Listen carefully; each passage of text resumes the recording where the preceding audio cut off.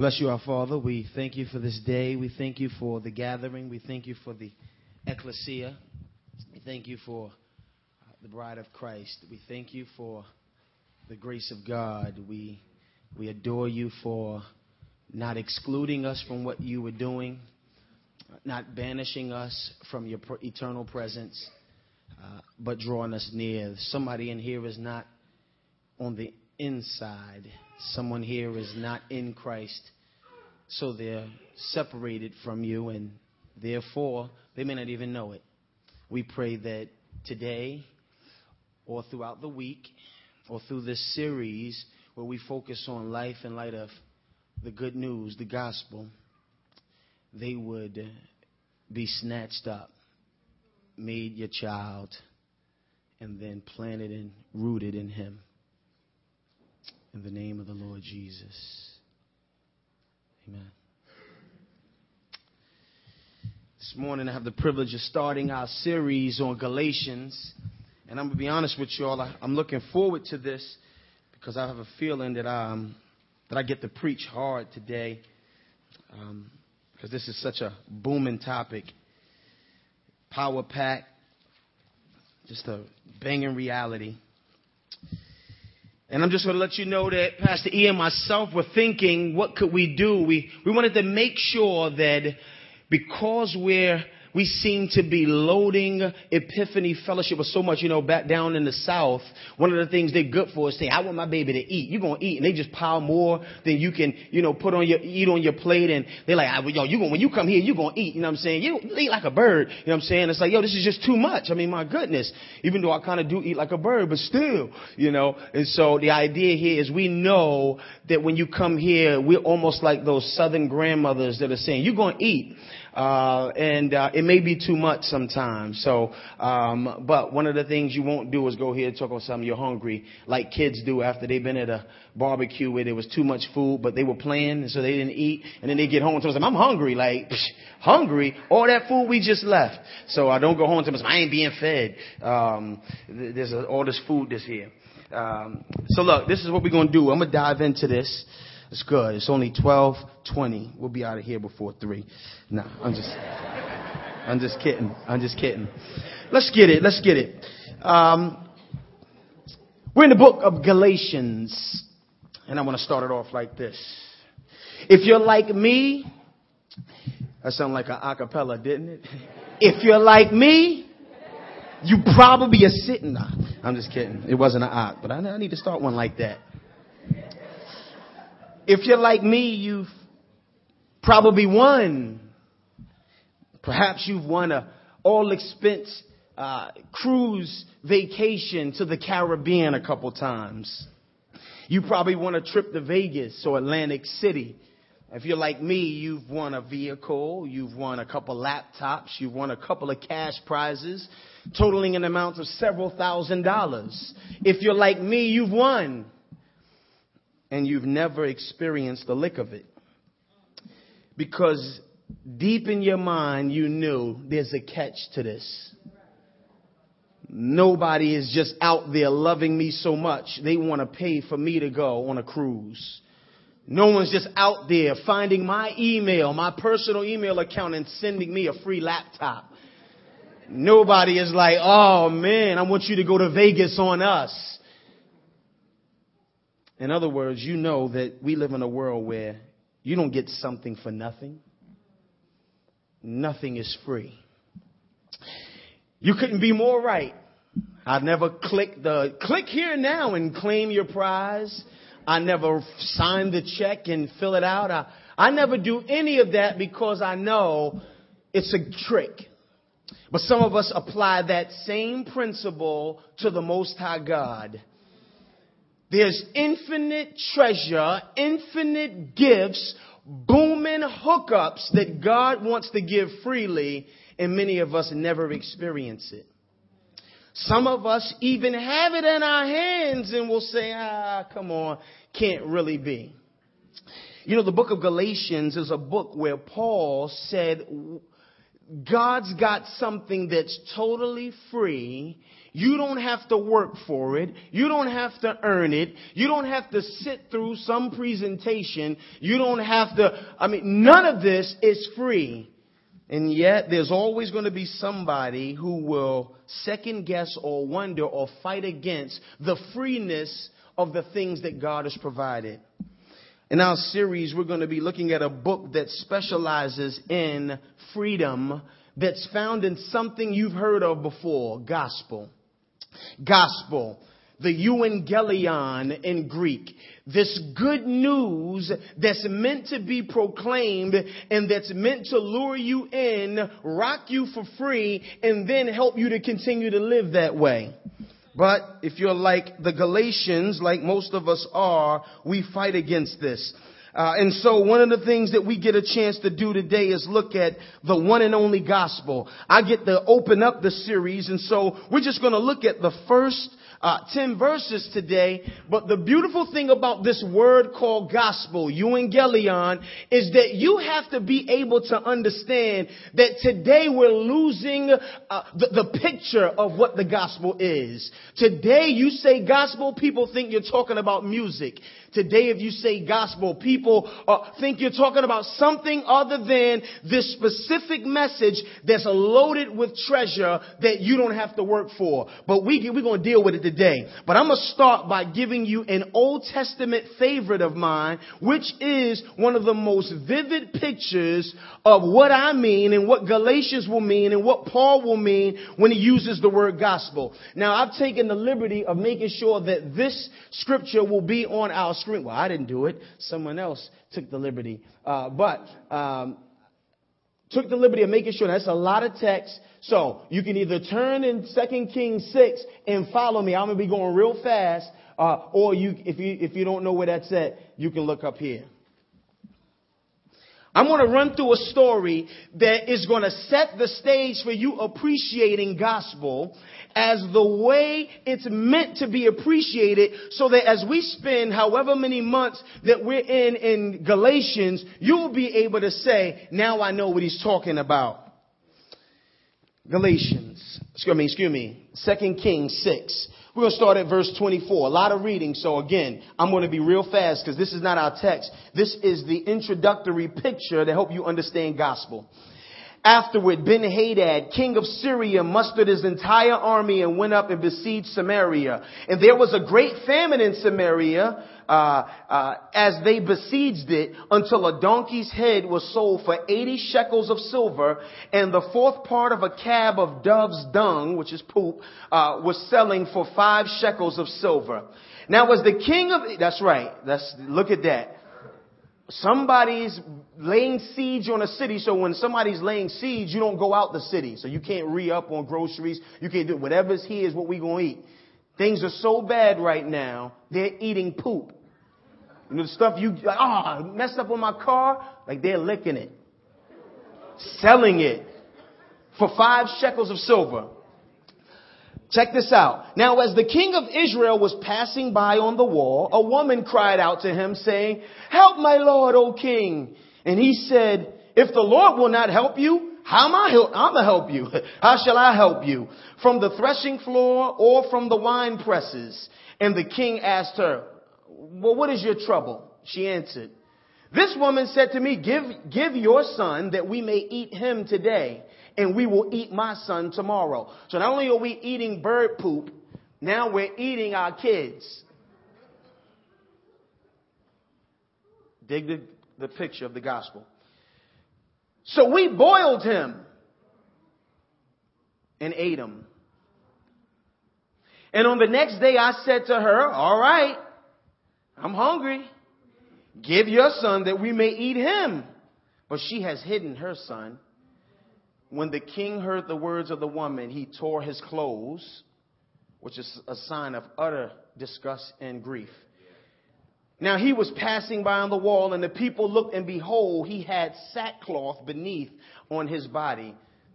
And he said, "May God do so to me and more also if the head of Elisha, the son of Shaphat, remains on his shoulders today." So now he's mad at the prophet because, you know, that he's a wicked king.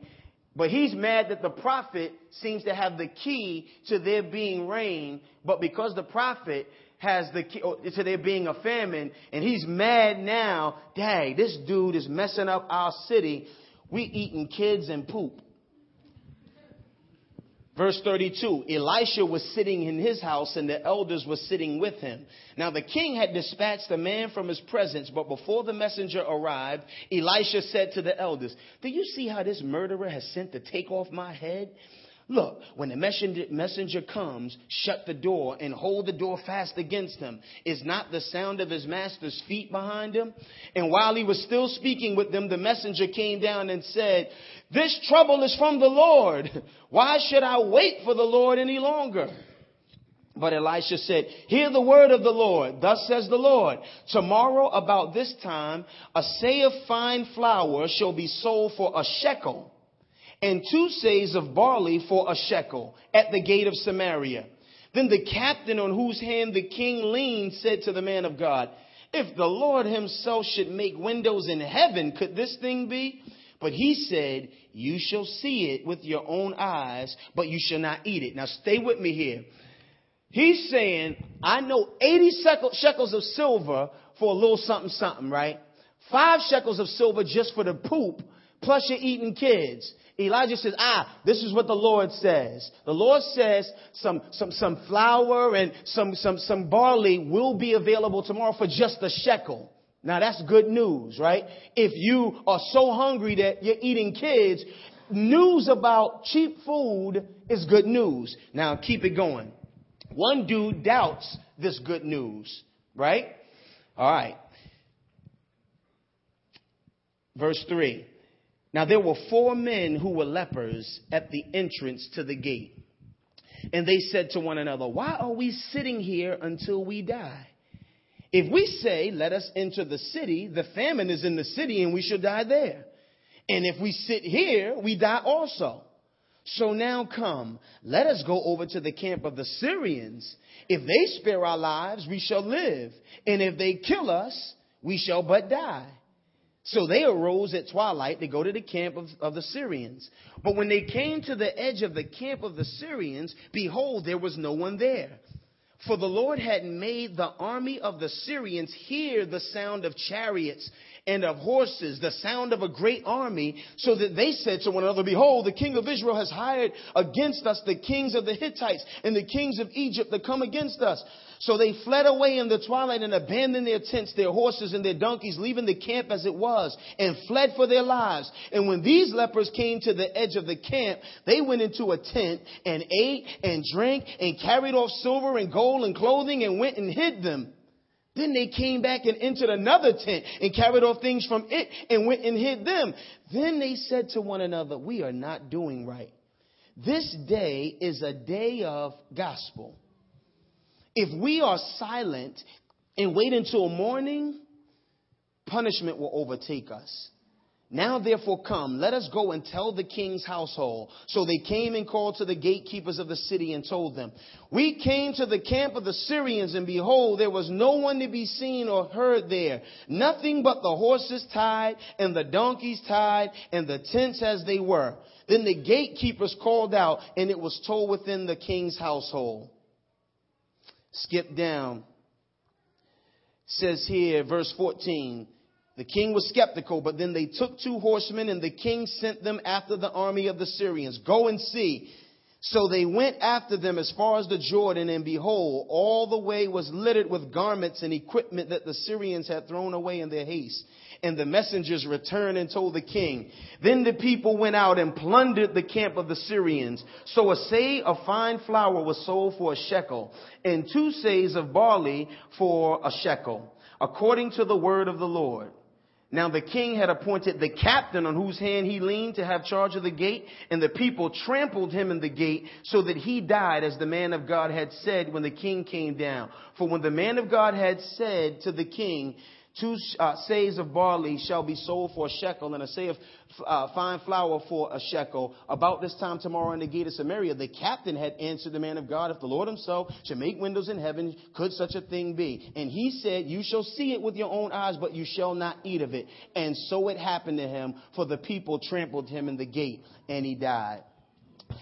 The reason why I start with this story is because everybody was saying ill, meaning you grasp the gravity of the bad news. You grasp the gravity of the situation. You also can appreciate what it means for good news, but not just good news to be proclaimed. You also have to know something about lepers. Lepers were outcasts and couldn't be there. So the hero of the story is the lepers, who themselves knew, we're so doomed, caught between this rock and a hard place, that if we stay here, we're going to die. All we can do, since we're going to die, is to throw ourselves at the mercy of somebody who could just opt to not kill us.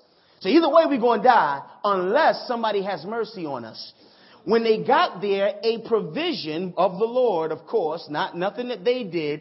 They didn't come and chase the Syrians off. They get no credit for their find. A provision of food, aka salvation, they no longer had to die, had been made. They come to it. They get it. They announce it. Other people come, and living in light of this good news says, now you no longer have to eat poop. Now imagine if they would have went back, told them we've got food. They said, you're right. But then started still going back to poop. That would be them failing to live in light of the new good news and in light of the new provision. So as they go back and they say, all right, whose baby's next? Wait, the seah of barley is different. The seah of flour is different. I know, but whose kid is next? That would be them failing to live in light of this good news. Well, we look in Galatians and we come to Paul looking at his people like, why are you not living in light of this good news? Meet me in Galatians.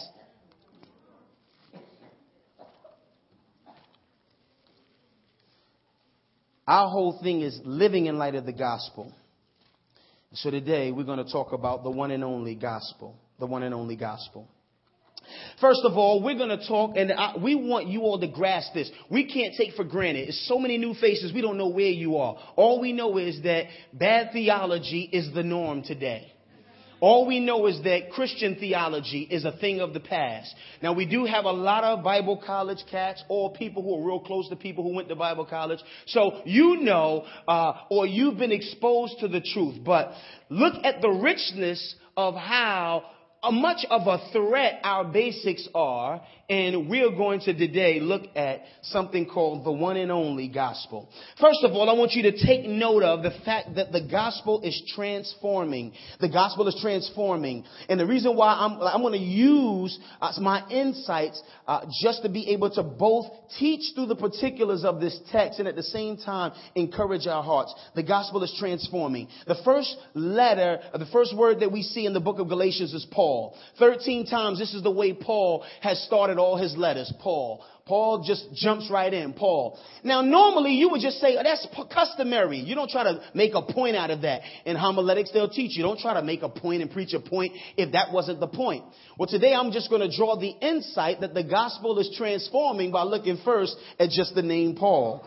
First of all, you got to understand something about Paul. Paul, his real name or his Jewish name was Saul. Saul was his Jewish name, a name he would have had much pride in, a name that the first time we see it, Paul is one kind of man, and Saul is one kind of man. Afterwards, he's another kind of man.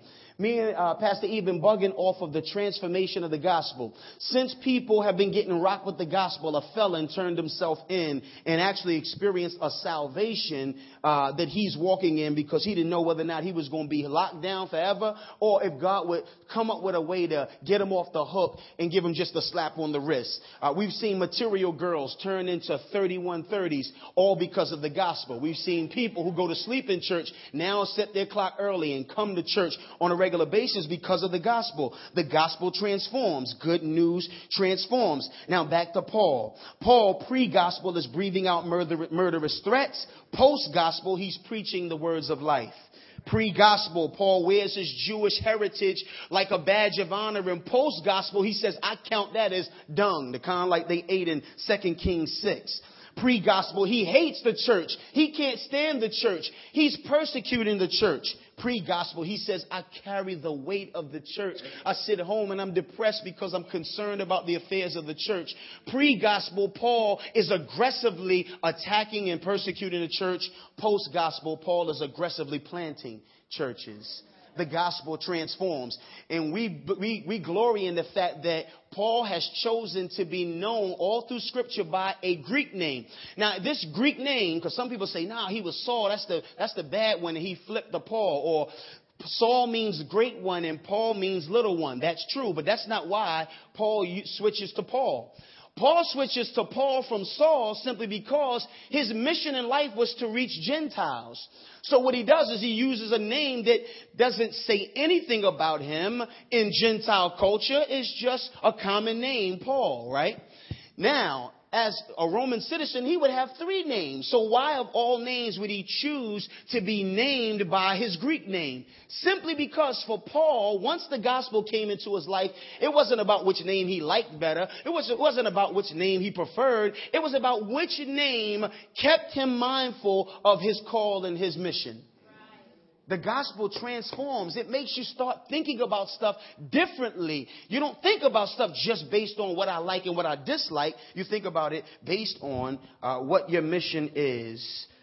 The pre-conversion you and the post-conversion you should look a little different. The pre-calling you and the post-calling you should look a little different. Decisions you made when you were glad to be a human ought to be different once you're now glad to be saved and not just glad to be a human. Paul, the gospel transforms. I used to want to be a lawyer and an actor. The Lord began to get a hold of me, and now I dramatically make cases for Christ. The gospel transforms. Not only that, the gospel is authoritative. The gospel is authoritative. The next word he says is Paul, an apostle. Once again, this is common. He normally starts most of his epistles like that, so I'm not overdoing it by drawing attention to apostle. It's here that he elaborates on his apostleship in a way that he doesn't do anywhere else. Paul, an apostle, not from men, nor through man, but through Jesus Christ and God the Father who raised him from the dead. One of the things that you see here is, in light of the book, Paul is under attack because he's about to tell people, why are you not living in light of the gospel? Not just any gospel, the gospel I gave to you. Well, somebody could say, well, who makes you the boss? Why is your gospel the special gospel? Paul says, okay, normally I just write this just to let you know I'm an apostle. But now I'm going to elaborate so that I can draw an attention to the fact that I speak authoritatively. And not only do I speak authoritatively, the thing that I speak is authoritative. It's called the gospel. First of all, the apostle. We live in a day where a lot of people claim to be apostles, and, we wondering, man, well, apostle so-and-so said and apostle so-and-so said. And the question is, biblically, what makes them different from, quote unquote, the apostles? Here at Epiphany, we have something where we say we are committed to the apostles' teaching. We hold that in a way that's different than, and my man said, the apostles' teaching. You should too. Well, there's 2 ways in which the Bible refers to apostles, and I just want to stop right there and just throw a little plug in for helping you to understand apostleship. The apostles were so close and such representatives for Jesus that if they said it, it's as though Jesus said it. Me and Truth were laughing because he told me about an encounter he had with a dude where a dude didn't like Paul's perspective. Paul can make you upset. Book of Galatians is him writing in light of him making people upset. And so Paul, he said he didn't like Paul's perspective. Something Truth was saying. I don't know if it was about the low road. I don't know if it was about humility, if it was about suffering. But Paul's perspective frustrated. He said, who said that, Paul? He said, well, Jesus took care of all of that. Now, not only did Truth have to say, wait a minute, well, Paul came after Jesus. if anything, Paul would have been, quote unquote, like correcting Jesus, but like in terms of your chronology, but you don't have to worry about that. If Paul said it and the Spirit of God logs it, Paul is basically saying what Jesus said. That's just how important it is to understand that these apostles were not just men who just like the prestigious name and tack it on to their church so that people will like them and revere them a little more than they would just pastor. You know, a lot of apostles today, well, I was a pastor and then I moved up to a bishop and now I'm an apostle. And it's like they're just going up the ladder. That's not what this was.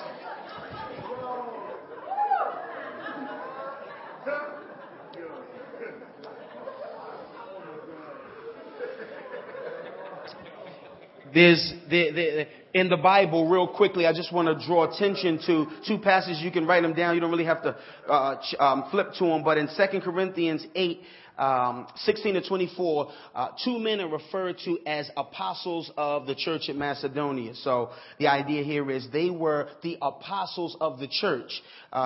Epaphroditus was the Philippian church's apostle. Philippians 2:25, the same word. He's an apostle of the Philippian church. So there's a general sense that the word apostle just means sent one, somebody we send. And generically speaking, they would send. Paul said, I'm going to send him to you to take up a collection. They would call apostles. But the bulk of the way the apostles show up in the Bible is a special class of Christians that we believe that the Bible really supports are no more, and they had a unique authority. First of all, their sender was Christ. So in 2 Corinthians 2, it says, we are apostles of Christ, meaning Christ himself sent us. These people actually saw the resurrected Christ. I like it in Acts. Acts was trying to find somebody to take Judas's place in the office of apostleship. They said, wait a minute, it has to be somebody who was around when Jesus was around and saw him resurrected. It was one of those criteria that set you apart so that it wasn't just, hey, your cat will send. Like a good, you're an apostle. Yeah, we'll send you. You were a unique apostle because you saw the resurrection of Jesus Christ. 1 Corinthians 9, Paul is pleading with the Corinthians to be able to receive him with the authority and as an apostle. And he says, wait, I'm free, right? He says, I've seen the Lord, haven't I? He said, wait. I mean, I've seen the Lord, and at least I'm your apostle because I've been killing it among y'all. He says, if I'm not an apostle to anybody else, I'm at least an apostle to you, Corinthians. Not only that, they had unique power. A lot of people look at their power in the book of Acts and make that the rule for life. But here in 2 Corinthians 12, Paul delineates their power as one of the things that made them different than just the average Holy Ghost-filled Christian. Because he says here, for I was not at all inferior to these super apostles, verse 12. He says, even though I'm nothing. He says, the signs of a true apostle were performed among you with utmost patience, with signs and wonders and mighty works. If everybody who's Christian and saved was just doing signs and mighty works, then he couldn't use this as a true sign of apostleship. So I say all of that to say, who were the apostles? First of all, the 12 you know about. The 12, Acts 1:21 to 26. Again, I told you, talks about Matthias being the replacement for Judas. I know this is a lot. Stay with me. Other people, James, the brother of Jesus. Sometimes you're in the Bible and you see James and you see him named among the apostles and you think, oh, that's James, Peter, James, and John. Well, that's not the same James. This is a James that didn't even believe in Jesus until after the resurrection. And so his brother, so James, who was converted afterwards, is called an apostle, but he's not one of the 12. So we do have more than just the 12, but we just don't have every Tom, Dick, and Harry. Barnabas is named among the apostles. He's not one of the 12. So this is just building a case. Barnabas in 1 Corinthians 9:6, Paul talks about it. He said, hold on, wait. All the apostles got wives. Me and Barnabas could have wives too, can't we? He says, but, we forego our rights for the sake of the gospel. Andronicus and Junius. You probably never heard those names. I hadn't paid attention to those names. Romans chapter 16, that whole list of names. But they're called apostles. The kind of apostles. They were considered apostles in the context it's among us. And then Paul, 1 Corinthians 15, 5, 11. Look at this. We're going to read this one. And that he appeared to Cephas, talking about the Lord Jesus after his resurrection, then to the 12, then appeared to more than 500 brothers at one time, most of whom are still alive, though some have fallen asleep. Then he appeared to James, that's the brother of Jesus, and then to all the apostles. Last of all, as to one untimely born, he appeared to me. For I am the least of the apostles, unworthy to be called apostles, because I persecuted the church. But by the grace of God, I am what I am. So here Paul seems to talk about a cluster of a large number of people who Jesus Christ in resurrected form appeared to, that he would have commissioned to go out on his behalf. He says, Jesus Christ appeared to all of them. And last of all, the rest of the apostles, then me. So one of the things that we hold to, without complete dogmatism, that Paul seems to say, I was the last. Somebody could say, well, he was the last up to his time, but there was a new apostle. But one of the things you need to do is put all of that evidence together. The fact that they had to see the resurrected Christ. Can anybody today see the resurrected Christ? I know somebody's going to write a book. I saw the resurrected Christ after I had a divine revelation of hell. But I'm just saying, just be ginger with this. For those of us that hold a more conservative view, these were a unique breed of apostles. So Paul starts his letter off basically about to argue the authoritativeness of his gospel, but first he has to address the fact that his own authority as one who can speak on the gospel is at stake. So Paul says, Paul, an apostle. And I'm not talking about the kind sent from men. I'm not talking about the kind sent through man. I'm talking about the kind that got it straight through Jesus Christ and God the Father who raised him from the dead. He also puts Jesus Christ. Now we know we don't call Jesus Jesus until he was a man. He wasn't Jesus until he became a man. Yet the resurrected Jesus is now delineated from being just a man. He said, not through man. What? Didn't you say through Jesus? Wait. But we're talking about the Jesus who's resurrected and on par with God the Father. Says, so when I say it, like I'm telling you, the utmost authority is what I walk in when I start rebuking you about your clumsiness with the gospel. And if the man who gives you the gospel, he doesn't give you anything less authoritative, the gospel. The gospel is authoritative. What I mean by that, it means it's to be obeyed. It's to be submitted to. We already talked about it. The gospel is losing steam today because it is offensive. We're going to deal with that. But the gospel is to be obeyed. Romans 10:16 says, but they have not all obeyed the gospel. How do you obey a suggestion? You don't obey suggestions. You don't obey opinions. You obey authoritative words. The gospel is to be obeyed. 2 Thessalonians 1:8, in flaming fire, inflicting vengeance on those who do not know God and on those who do not obey the gospel of our Lord Jesus. The gospel is authoritative. It's to be obeyed. We live in a day people are going to say, that's what you think. Well, that's what you think. Well, that's what you think. We're in a church where you're going to either you go to churches or you may go back to churches. And you may thoroughly enjoy people who are not giving you an authoritative gospel. That may be why you like the church, because they don't push anything on you. You don't beat people over the head. You don't shove it down my throat. A lot of people feel that way anytime it authoritatively comes to their sphere. But may you, the people of God, embrace the authoritativeness of the gospel. It transforms. Paul stopped using his Jewish name, stopped bragging about his Jewish rights because of the gospel. It's authoritative. It comes in your life and it tells you what to do. Remember the lepers, which is why I use that story. The lepers say, well, wait a minute. Let's go over there and ask them if they just have mercy. When you run the gospel or when you run your spiritual life, you come up with that. Well, I tell you what I'm going to do. I'm going to believe that such and such happened and that so-and-so happened and all I got to do is so-and-so. That's not what we want to be in here. They said, we're going to die. That's all we can come up with. we're going to go over there and just say, anybody want to have mercy on us? The gospel is a message that you come and say, whoa, got any mercy for me? Authoritative. The gospel is universal. The gospel is universal, which is good news. Look, he says here, who raised them from the dead and all the brothers who are with me. Paul always wrote in community. He says, to the churches of Galatia. To the churches of Galatia. The gospel is universal. First of all, there's two ways to look at this. If you go to Bible college, they're going to introduce you to two theories about who Paul was talking to. A northern contingent, which was the country of Galatia, or a Roman providential or provincial Galatia, meaning it's more than just Galatia. It's this big region. Like somebody say, yo, I live in Philadelphia. And then you find out they're in Ben Salem. You know what I'm saying? And you're like, oh, bet. Like, because you could say Philadelphia meaning, you know, Philly.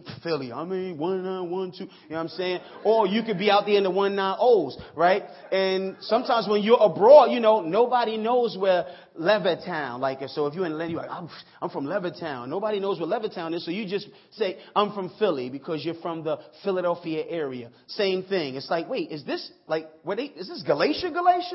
Or, you know, Galatia.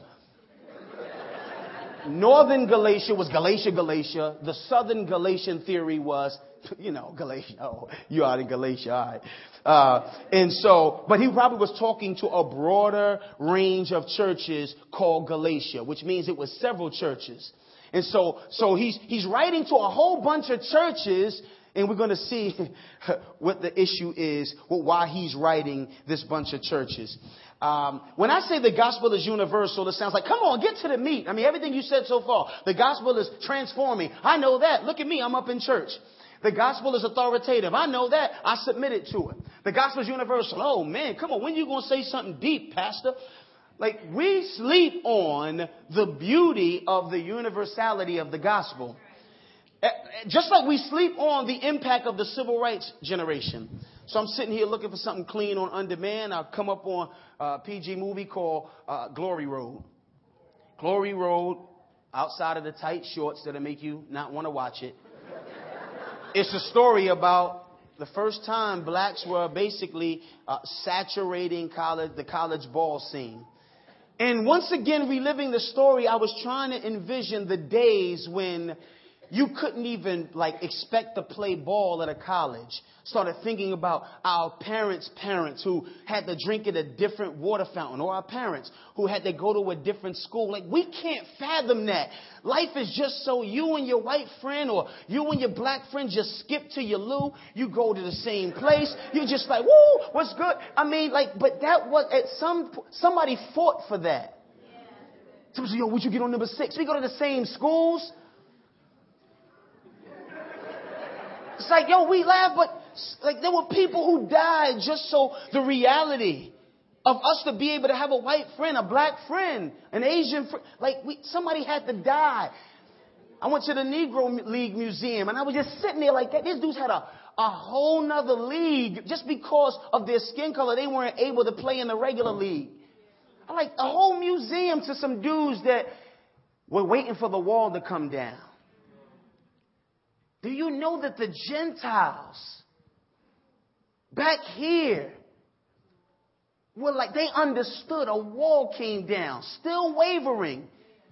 We're going to see how people still tried to mess with that freedom. And so he looks and he says, the Gospels, I'm writing to the churches of Galatia, primarily Gentiles. And therefore, the gospel's universality is seen just in the fact that Paul, a Hebrew of Hebrews, writes about a good news that he can say to somebody who's not a Jew. Grace and peace to you from God our Father and the Lord Jesus Christ. Not only is the gospel universal, the gospel is redemptively focused. Look what he says. Grace and peace to you from God our Father and the Lord Jesus Christ, who gave himself for our sins to deliver us from the present evil age, according to the will of God, of our God and Father. Now, the beauty about this is We live in a day where people will say, yo, we'll be like, yo, why don't you go give him the gospel? And we'll be like, all right, bet. Yo, you don't understand. I was on the block just like you. And you know what I'm saying? And the Lord came through and he swooped through and he changed me. All right, man. Praise God. Peace. Boom. You come back. I dropped the gospel on son. And he'd be like, word, what'd you say? Nah, I told him how he changed me. You know what I'm saying? Like, I always heard, people don't want to hear all of that deep stuff. They just want to know that you've been changed. You know what I mean? Like, that's not the gospel. Like, and I'm not dissing. There's a place for that in walking with a society we're trying to reach, but you still didn't get to the gospel yet. Because the gospel is always redemptively focused. No matter how much we like it, it's the part even we don't like. It's the part that will make people not like you as much. It's the part God, like Pop TV will edit out. If you talk about something, yeah, he changed me, they'll leave that in. Now I'm a better person. They'll leave that in. And he did it through the blood of his cross. You know what I'm saying? It's like blip. You know what I'm saying? And he changed me. When I was 3, and it go back to when you were 3. Now, so far, once again, Paul is still using just a conventional opening. So he usually says that. But he's elaborated here, and he's talked about the redemptive aspect. Grace and peace from the God who slaughtered his son. The gospel is about sin. The gospel is about a slaughter. The gospel is about a substitute. The issue on the floor here is, will you become comfortable with the paradox that Christ's tragedy is our triumph, that his death is our good news, our celebration? Isaiah 53:4-6. Clearly, Paul had this on his mind. Basically, he says, surely our griefs he himself bore. Once again, the reason why we say it's redemptively focused, we believe in a substitutionary death that some people don't believe in. A dude told me that. A dude from another religion told me. He said, yo, man, he said, that's dumb. That's dumb for somebody to die for somebody else's sins. And it is. The Bible does say it's foolishness to some and it's a stumbling block to others. Foolish to Greeks, stumbling block to the Jews. But look what Isaiah 53 said before it even happened. He bore our griefs. Are those his griefs? No, our griefs. He says our sorrows he carried. See, no religion has the God carrying the sorrows of the people who worship them. You just come and be like, don't worry about it. I got you. Like, that's not the same as give me them burdens. Oh, man, I know what you mean. Yet we ourselves esteemed him stricken. So when you see a savior, a substitute carrying your griefs, other people are like, dang, he must have did something wrong. But he didn't do nothing wrong. He's got the wrong on him that he did.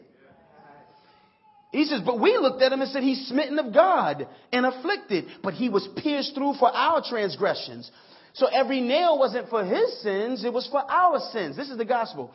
He says, he was crushed for our iniquities. You did something wrong? Well, smash him. The chastening of our well-being fell upon him. All this on him. Ours on him. That's why he says, Christ, who gave himself for me. Who gave himself for me. And if you don't tell people about a switch, if you don't tell people about a death, if you don't tell them about their sin, and if you out here don't believe in your sinfulness and the fact that you deserved what he got, then you'll never embrace the gospel and you won't be saved. And we'll see what that's going to result in. 1 Corinthians 2, I'm just going to skip down. 1 Corinthians 2, 1 and 2, Paul comes in. This is the reason why I say there's a big deal that he focuses redemptively, that the gospel is redemptively focused. Because he could have said anything about Jesus. Jesus who sits high and looks low. Jesus who met me in my need. Jesus who's just the bomb. And all these things would have been true. But Paul, because the book is going to be about living life in light of something called gospel, wants you to know if it's the gospel, you gotta get around to the part most people leave out, and that is the substitutionary beatdown and death. So he says, well, when I go to a place where they're skeptical of the beauty of this message, I come in and I restrict myself to it because you're not going to make me not give you the gospel. Look what he says in 1 Corinthians 2, 1 and 2. And when I came to you, brethren, I did not come with superiority of speech or of wisdom, proclaiming you the testimony of God. I determined to know nothing among you except Jesus Christ and him crucified. He said, I came in, I knew it, because y'all wanted me to start getting deep like I was doing on them cats at Mars Hill. Mars Hill, I was dropping weight. They said, yo, this dude is killing it. Why don't you come and we got a place where people like deep stuff. Why don't you come and drop? He said, but I came to Corinth and I started people, y'all, when I started laboring among believers in Corinth, you wanted some more deep stuff. He said, I wasn't even going to do that. I was going to focus on the redemptive aspect of Christ. There's more than the redemptive aspect to Christ, but the redemptive aspect is his focus when you call yourself dealing with the gospel. 1 Corinthians 21 says the same thing, that God did it because the wisdom of the world doesn't come to know him, but we preach Christ crucified. I told you, a stumbling block to the Jew, foolishness to the Gentile. We live in packed church. We live in a day where churches are packed with people who never, ever, ever get to this. And I know it. For some of them, they probably started this way. And somebody say, hey, you young, y'all a new church plant. You can do that. But you'll see when people start leaving. You'll see when people start yawning. You'll leave all of that stuff too. Get on with that. They know that part. You got to tell them how to pay their bills. You got to tell them how to, and all we're saying is, may God deal with us ever so severely. If you know how to pay your bills, and then you go out on the street and somebody say, give him the gospel. And you tell them, well, he changed me. Or give him the gospel. I ain't no theologian or nothing. I just know what he do for me, he could do for you. The gospel is weighty. I remember the movie called The Gospel. It's called The Gospel. You would have thought they would have slipped it in real quick. Like even with like the preacher who like on his way out, and ideally, beloved, we just want to say that Jesus died and rose, and like faded it in the background and rose again. 3 days later, he was buried up. And then somebody else, the other dialogue jump in the front. Like, nah, they didn't even have it anywhere. We live in a day where the gospel music, you notice how easy it was to slip to your inspiration station? You know why? Because all you got to do is say all the other stuff that's true about Jesus. And then eventually you start saying stuff that's not true about Jesus. But even if you just extract all the stuff that's true about Jesus, most of it is not redemptive. No, most of it is not bloody. Most of it is not a switch. Most of it is not your sin. And you're praising him because he did something on a cross. All I'm telling y'all is now open your eyes, leave this place, and keep your ear open for redemption. Redemption just means how God delivered. When God said, I redeemed you out of Egypt, I did it with a mighty hand. I did it through plagues. I did it through a sea closing down on cat. He says, now for people in sin, I do it through a cross. Ain't nobody going, if it wasn't for Mel Gibson making The Passion, praise God. Because nobody was we got the Prince of Egypt and they started to see. And everybody was excited to see the sea part. They were like, now, let's show you what this really pointed to. Deliverance through a mighty hand. And then go over to the cross. Ding, ding. Nobody wanted to see that. Real quick. The gospel is doxologically driven. I love it when we get to finally use the seminary words. Some of y'all you got there with redemptively. Doxologically driven. The Greek word doxa means glory. Something's doxological, meaning it has to do with glory, right? Look what he says after he says that. And it's again, these are tweaks to his normal entry.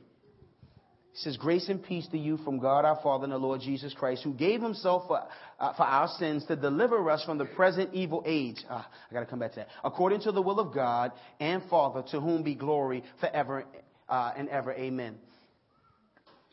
He says the redemption or the cross was not just to save you eternally, but also to save you in the midst of your walk on earth in time. Our whole series is on living life in this earth in light of the gospel. Well, this gospel is good news because it is this power that you thought it was just you. You thought at best, you just were getting a change of heart. But really, without the shed blood of Christ and this power that God infuses in the believer through the Spirit who we get upon belief, you wouldn't be delivered in this present evil age.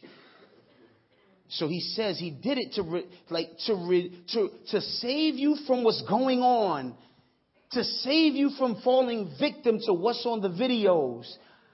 I'm saying, like, how are we going to make it? How are my kids going to make it? The gospel.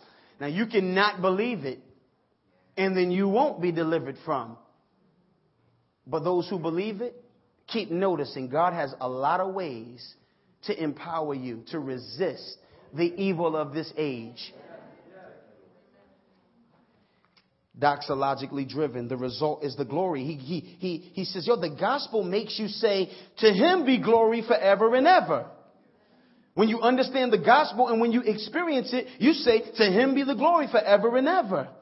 Ephesians 2:9 says, not by works. God rigged a way. Now, God could have came up with a lot of ways to save us, but he purposely didn't do it through works. He said, I'm not going to let it be works so that no one will boast. I don't want people in heaven like, yo, you made it? Yeah. Oh, I can't believe it. Tell me how it happened. All right, look, I was wilding. I had 3 honeys, but then God did something and I took a left. I took a right. I shook them girls off and I made it. Oh, that's hot. He took the left and the right. I'm going to tell you what I did. I went on the other side and everybody telling stories about how they made it. Bible says, see, you won't be up there talking about how you made it. You'll be like, well, to him be glory who died for us. That's why our praise team, you'll see doxologically oriented songs geared to make you big them up. 1 Corinthians 1:29-30, write it down. There it is. God chose what is low and despised in the world, even things that are not, to bring to nothing things that are, so that no human being might boast in the presence of God. Listen, I know we're into floss. We're into bigness, badness. I just got a new TV. Give me HD, crisp signal. I'm like, whoa, I really get to appreciate the bigness and the improvements of our day. I'm like, man, their helmets are shiny. I'm like, dang, that car is just so, I'm just appreciating the grandness, but at the end of the day, God likes to kill it with the old black and whites that you had to go gang, gang, gang, gang, gang. Like God is that type. He will skip over this. Like, you use your flat screen, I'm gonna use my kinky. Like, you use your spear and I'm gonna use a slingshot. You use the wisdom and works, and I'm gonna use the gospel. Look what he says. I like this. So that no human might boast in the presence of God. He is the source of your life in Christ Jesus, whom God made our wisdom, our righteousness, sanctification, redemption. There's that word. Therefore, as it is written, let the one who boasts, boast in the Lord. That's just another way to say glory in the Lord. That's why Paul's going to, through Galatians, say, don't just start with the gospel. Finish with the gospel. Finish with the gospel. Finish with the gospel. A few more minutes. Stay with me. Sometimes I go to these Chinese restaurants, right? And I like the front, like I'm good with the chopsticks. Because, people like to see people who know how to use the chopsticks, like Stephen the Levite. Darryl, he every time chopsticks, from the front to the back, egg rolls, you know what I'm saying, dumplings, rice, string beans. He just right? So now they got this new thing to help us out. They put this little gadget on it to help you. You don't have to really work it. But before the gadget, y'all know the gadget they put on the chopsticks now at the restaurants? Well, I just experienced it. If you haven't, you will too. But I used to front for people. Oh yeah, I know how to use these. And I'll start with the chopsticks. But soon as I got the glory, he know how to use them things. Halfway through, I'm like, I got a fork, and I'm sitting there and I try to play it off because I'll start with just enough to get the juice for continuing with them. So when they leave, they be like, he was using the chopsticks, but really I pick up the fork as soon as I get credit. Paul says, don't do that. Don't try to start with the gospel, get credit, tell me somebody my name on the roll, and then stop and pick works up. Because you're more familiar, you're more comfortable with works. And that's exactly what we do. We're more comfortable with works. I got to give you all these points. Look, and it's not going to be much longer. I'm going to rush through this because the points made in the whole book is going to elaborate. This is intro. The book Galatians is going to unfold. Living in light of the stuff we're talking about. Living in light of this good news, this euangelion, this proclaimed good news, right? which is transforming. You submit to the gospel, your life is going to be different. Your thugism is going to change. Your promiscuousness will change. Your materialism will change. Right? Your you-ness, your individualism will change. It says, but not only is it transforming, it's authoritative. You're going to have to stand flat-footed and preach it. In season, preach it out of season because it's authoritative. Right? Well, as we keep going, he says, not only that, it's redemptively focused. It's universal, meaning you can tell anybody. And I like the universal part because I use this whole universality of the gospel to defend my right to have hip-hop traces remain without you thinking I'm going to be anything other than a first-rate Christian. So you look, because you're going to see as time goes on, the Jews were saying, Gentiles, all right, good. All right, God gave y'all a shot. But for you to really, you got to be more Jewish in your culture. Be more Jewish in your law keeping. He said, no. Let the Gentiles chill. And so, same thing. I'm like, wait, let my do-rag chill. Now, I may think it's wiser, which I don't like, okay, I'm preaching this Sunday and we want an intergenerational love going. So I may go easy, you know what I'm saying, when I'm up in the pulpit, but then I go home and the T's get longer. But God doesn't really care. Now, He's universal. It's redemptively focused. We're going to preach the cross. We're going to take communion. Our body was given, blood was shed. It's always going to be that. Doxologically driven. God's going to get glory. This is what he says. And now he gets to the meat. Look. He gets to the meat. The gospel is God. The gospel is God. John Piper has a book, The Gospel is God, because he gets in on this point. Look what he says. I am astonished that you are so quickly, verse 6, that you are so quickly deserting him who called you in the grace of Christ and are turning to a different gospel. Wait a minute. I just didn't like the message. I ain't turned away from you, God. I just didn't like that message he gave me. He says, no, if you turn away from the gospel, you turn away from God. He says, I'm astonished. He says, I'm appalled. No pun intended. He says, how could you? Why would you? And he says, I'm amazed that it was so quick.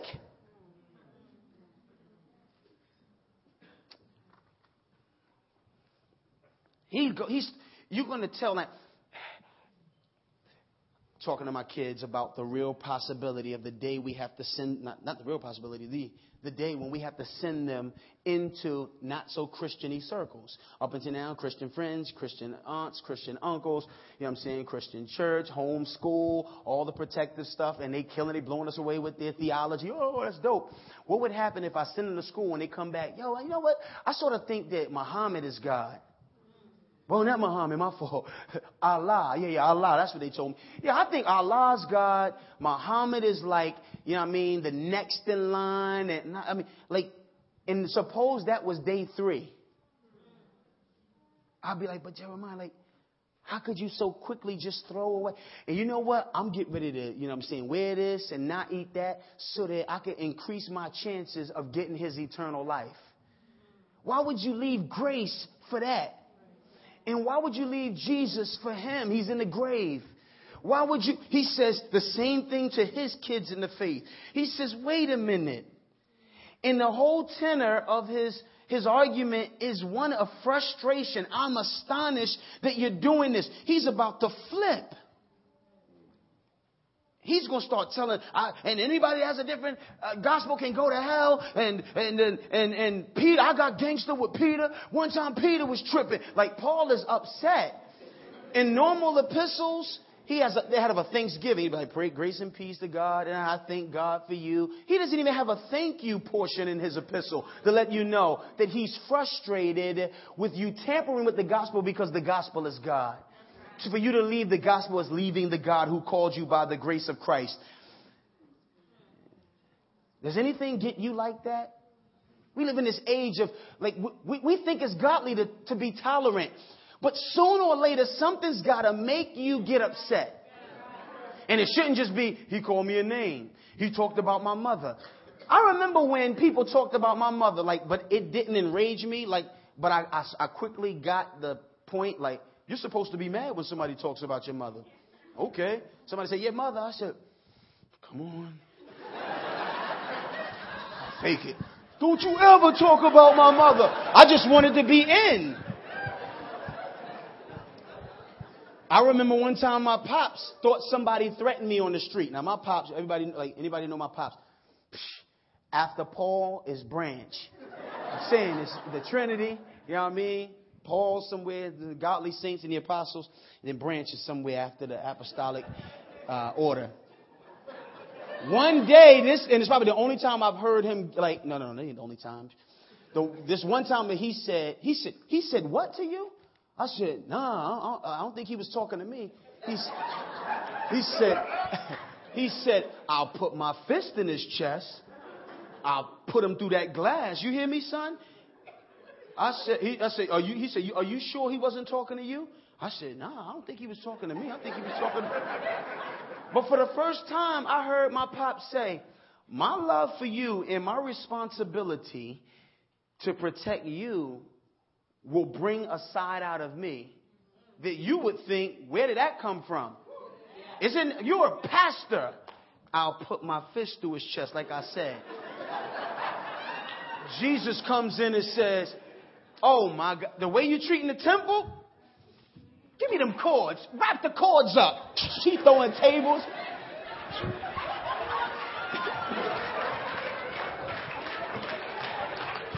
Stay out.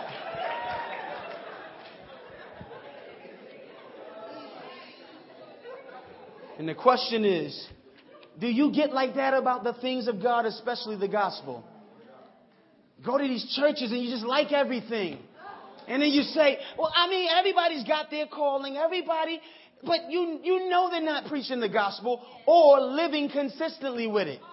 They attach it to the end and now, they bring their fan back and it's like, yo, come if you want. But it's not the gospel or they're not living with it. Paul says, the gospel is God.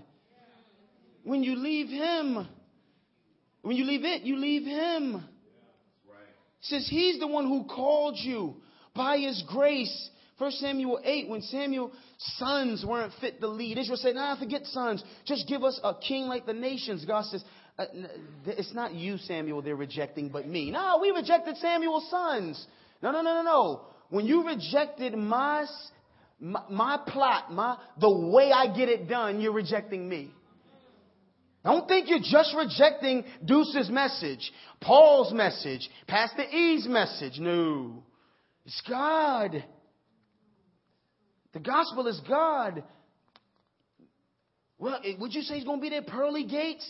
The gospel is not trust Christ and get pearly gates, streets of gold. The gospel is trust Christ and the gap between you and God will be closed and you will walk and have fellowship with God. When God is not your delight, you'll wait around. I'm just not ready to get saved. That's because you're not ready to walk with the King.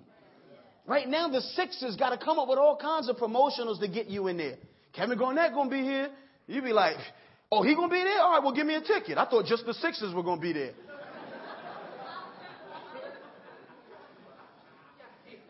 Every believer starts, I just don't want to go to hell. Oh, Jesus, I'll take Jesus. In heaven, yeah, that's fine with me, as long as it ain't hell. But as you walk with him and you appreciate his grace, oh my goodness, time.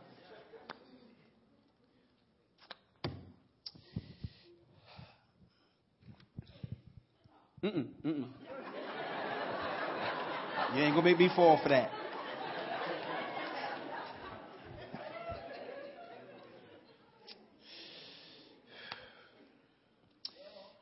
The gospel is God. Why are you turning from the one who called you? By his grace, the gospel is grace. I'll end with this. He called us by the grace of Christ, and you're turning to a different gospel. Not that there's another one, but there are some who want to distort the gospel of Christ. The gospel is grace. As we go through this series, you're going to hear Paul having to wrestle the Galatians down to admit the gospel is free, and the moment you start adding stuff to it, it's no longer the gospel. Do you speak in tongues? Well, then you may not be saved. Wait, so that means, so you're saying I have to speak in tongues to be saved? I'm just telling you, it says these are the things that will follow. Well, have you been baptized? Okay, well, you're not fully. Wait, do you go to church? Do you go to church? Well, then you ain't saved. Wait, are you still sleeping around? Well, then you're not saved. See, the trick about grace is it can be abused. If you're not able to abuse it, it's not grace. No, God made it so that you can't do that. Well, then it's not grace, because now once again, I got saved, and then the thing that's really got me saved, though, is the fact that after I got saved, I did some stuff. I pulled my pants up. I cut my hair. I took my earring off. They shaved some of the tattoos so it's a little lighter. And the Bible says, by grace are you saved through faith.